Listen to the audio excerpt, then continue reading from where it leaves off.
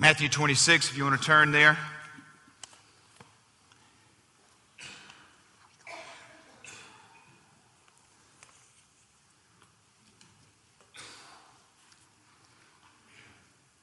On the first day of the festival of unleavened bread, the disciples came to Jesus and asked, "Where do you want us to make the preparations for you to eat the Passover?" He replied, "Go into the city to a certain man and tell him, 'The teacher says, my appointed time is near. I'm going to celebrate the Passover of my disciples at your house.' So the disciples did as Jesus had directed them and prepared the Passover. When evening came, Jesus was reclining at the table with the 12.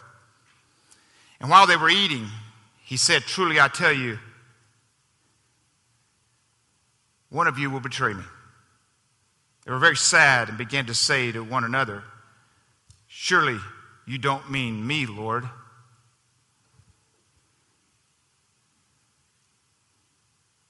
Why didn't they already know that? You ever thought about that? Why did they even have to say that? But Jesus replied, 'The one who has dipped his hand in the bowl with me and will betray me, the Son of Man, will go just as it is written about him. But woe to the man who betrays the Son of Man. It would be better for him if he had not been born.' Then Judas, the one who had betrayed him, said, 'Surely you don't mean me, Rabbi.' Jesus answered, 'You have said so.' While they were eating, Jesus took the bread, and when he had given thanks, he broke it and gave it to the disciples, saying, 'Take and eat. This is my body.' Then he took a cup, and when he had given thanks, he gave it to them, saying, 'Drink from it, all of you.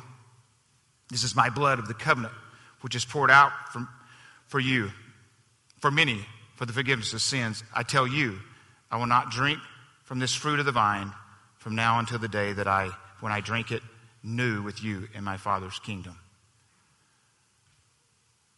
When they had sung a hymn, they went out to the Mount of Olives." That last sentence there, and I won't camp on it this morning, but I don't know how many times I've read that passage of Scripture, but somehow or another I missed verse 30. When they had sung a hymn, Jesus and the disciples sat around and sang together.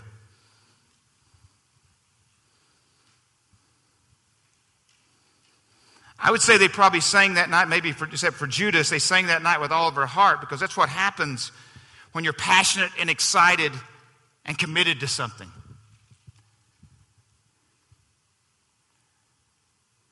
It may be an idea, it may be a dream, that is calling you. You make the adjustments in your life. You make the sacrifices to follow it. It may be a marriage that, man, you're looking at that marriage and that relationship going, you've got this great idea of what marriage will be. And you're willing to sacrifice, willing to give of yourself. It may be a job or you're starting something. You're starting a business. It may be raising your children. It may be a call to ministry. Whatever that is, there's this excitement. There is this passion. There's this commitment to this idea. You have something every day to get up and live for. You're willing to even struggle and sacrifice for it. And it's more than about money. It's more than about position. There's this quiet enthusiasm and fervor, even in a common day. I believe this: when there is hope in the future, it brings power to the present. The disciples had this idea of Jesus and what he would become. They were passionate. They were excited. They were committed. They sang together. And I would say with a lot of fervor. But man, what does a 24-hour schedule hold? Because in 24 hours we know, if we know the story, all that changes, doesn't it? An idea dies. What does a week hold? What does a day hold? What does 10 years hold? But we're talking about this week, Holy Week. Today is celebration, as Josiah has already shared with you. Today is a day of celebration, but also a day of preparation. Preparation leading to Good Friday and the crucifixion of our Lord and Savior. And I do want to encourage you to be here this week if at all possible, and I just pray that you'll invite someone.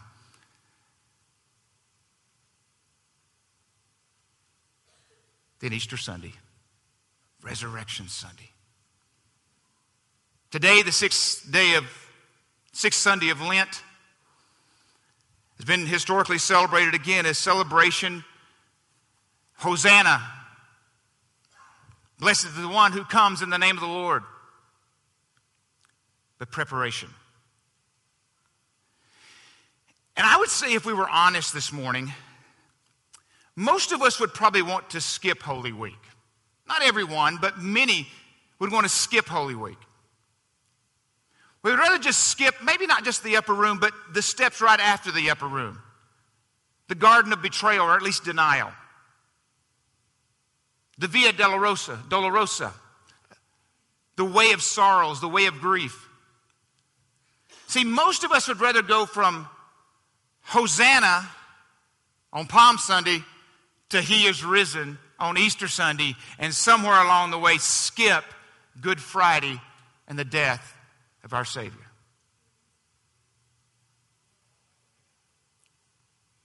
Death of an idea.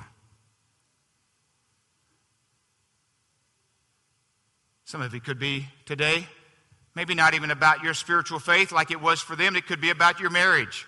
You had this great idea of what it was going to be, but somehow or another it wasn't what you thought it was going to be. You misunderstood what it was going to be. And what you don't do now is realize your role in it not being what it was supposed to be. So we'd rather deflect. We'd rather run from why we misunderstood this great idea. Yes, sir?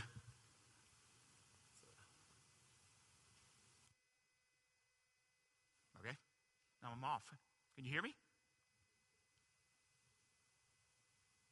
Hello? Hello? Hello? Hello? Okay.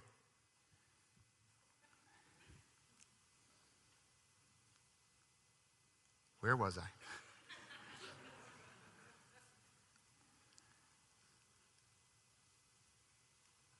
I think I am where most of us don't want to be in the verse, in the message. One of you will betray me.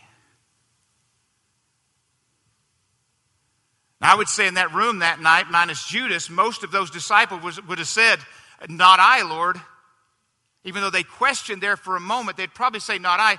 But isn't it easy to say in an upper room with good food and dear friends that you will not deny?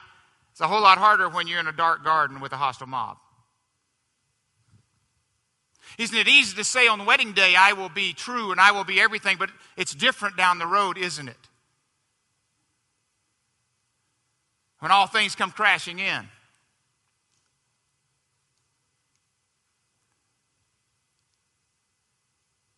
The disciples misunderstood the idea of what Jesus was doing.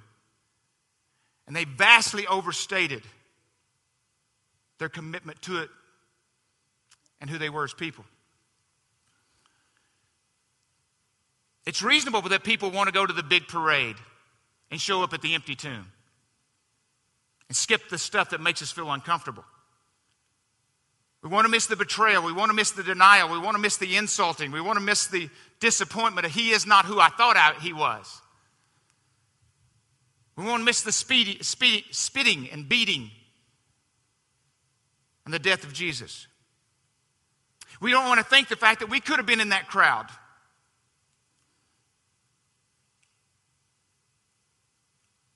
That one day shouting Hosanna, and another day saying, "Crucify Him." We don't want to be there. We'd rather just skip on past that. What we don't want to do is admit our role in it. Who doesn't want to skip the hard truth? The messy, condemning stuff in the middle.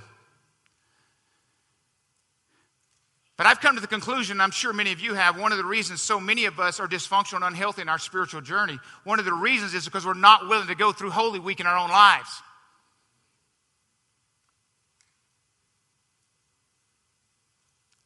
We're not willing to go through the brokenness and the hard stuff. Barna's research, as I've shared with you over the last many months, he said that's where most people stop in their transformation journey. When they get to the brokenness, which we'd call consecration to the Holy Week, that's where they stop.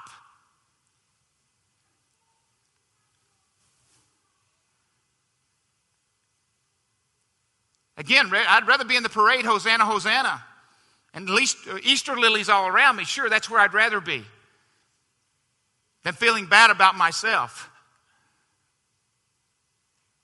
But for the ages, here's the problem with the cross. The cross causes us to face reality of all of it.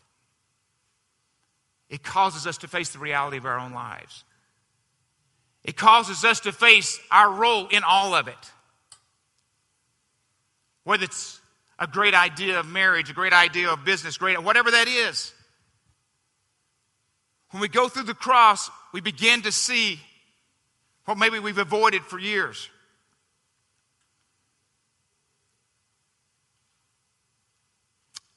So because of it, we're stuck spiritually. Our marriages are stuck. Our families are stuck. Your dream, your divine idea is stuck. Not willing to go through the brokenness, not willing to go through the crucifixion of self, not willing to get to Resurrection Sunday. You just want to show up at Resurrection Sunday, but that's not how it works. You have to go through the cross. This week of preparation, this week of stepping back and looking, this week of hearing the crowds chanting,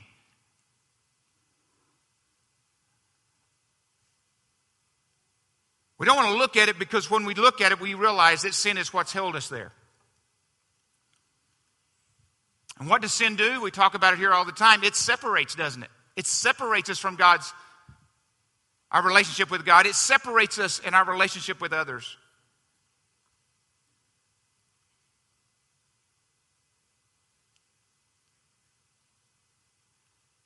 It separates us from this divine idea for your life. Because sin has no future, does it? Sin is about right now. Just take it next time. Just check yourself next time. Sin is about right now. Sin is not about consequences because you really don't think about it that much. Sin is about right now. I believe this. If sin had more immediate consequences, there'd be less of it. I know it's deep. But if you knew right now what you were doing that you knew you shouldn't be doing, if you knew right now, right in that moment, and the consequences were right there, you'd stop a lot of the things that are going on in your life.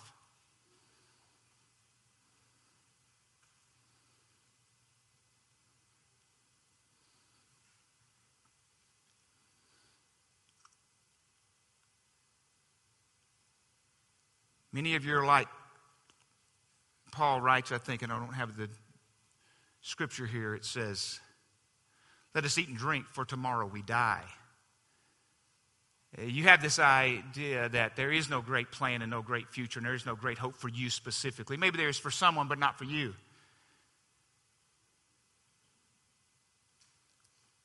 But when Jesus gets a hold of the narrative,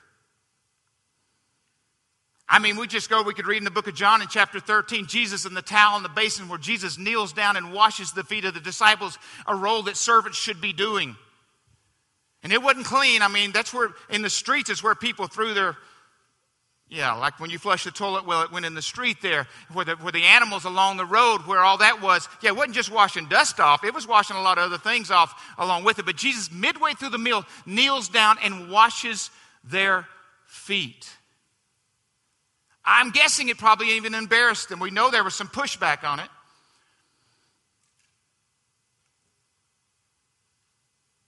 He served them a meal and a drink. That's what they thought was happening. The authorities and crowds thought they were killing a lunatic, right? They thought they were bringing Jesus to the cross so they could embarrass him, so they could shame him, so they could eliminate him.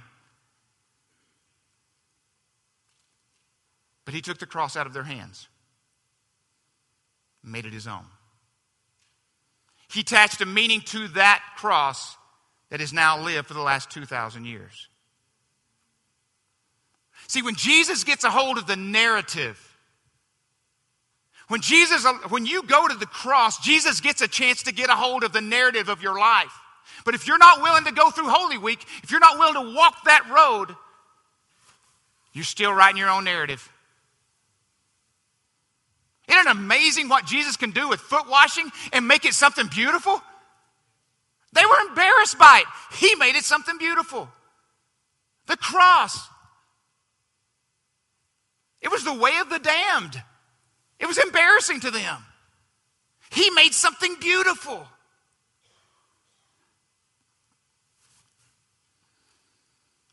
Time has shown that the significance of Holy Week and the cross wasn't about shame. It wasn't about embarrassment. It wasn't about the elimination. It was about freeing slaves, building hospitals, founding charities. But most of all, it was about saving and stirring the souls of mankind. That's what it was about. I want to encourage you today to go through the cross. I don't want you to miss this week. It could be transformative for your life. It could be transformative for your family. It could be transformative for your marriage. It could be transformative for your business. It could be transformative for your community. You've got to go through Holy Week. Don't just try to get to Palm Sunday, Hosanna, Hosanna, and try to get to He is risen. You let Jesus have your story. You let Him have your life. And let Him write His divine story for you. They'll be saying about you someday, He is risen. Look at her. She is risen. They'll look at your marriage that somebody else has already buried and said it's done, and they will say, they have risen. You got to go through Holy Week. I'd say go through it every day is what I'd suggest to you. To die out to the self-centered self, to love the Lord your God with all your heart, soul, mind, and strength, and love your neighbors yourself.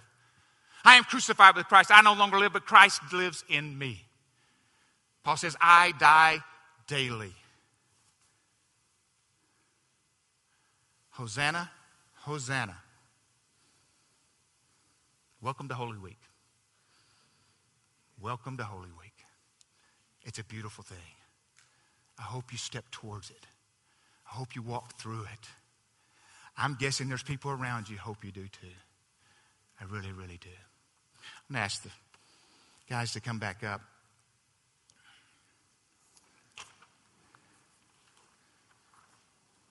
Friday night, 7 o'clock.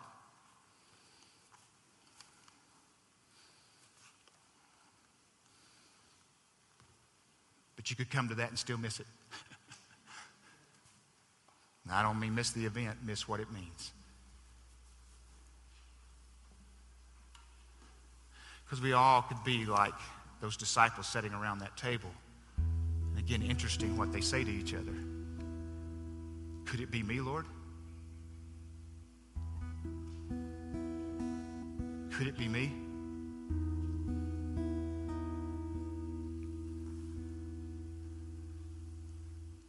He's the answer to your big idea. He has a divine plan, a beautiful plan for your life. I'm not saying it'll be easy.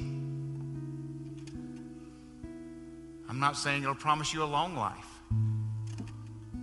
But I can tell you this, I believe He'll promise you a full life. I love the saying I heard years ago. I may not be able to choose how I'm going to die, but I sure can choose how I'm going to live. When you live for Him and give Him your narrative, He can take the ugliest of ugly or the most beautiful of beautiful and write a great story. Won't you stand with us as we sing? We'll come back and partake in communion together.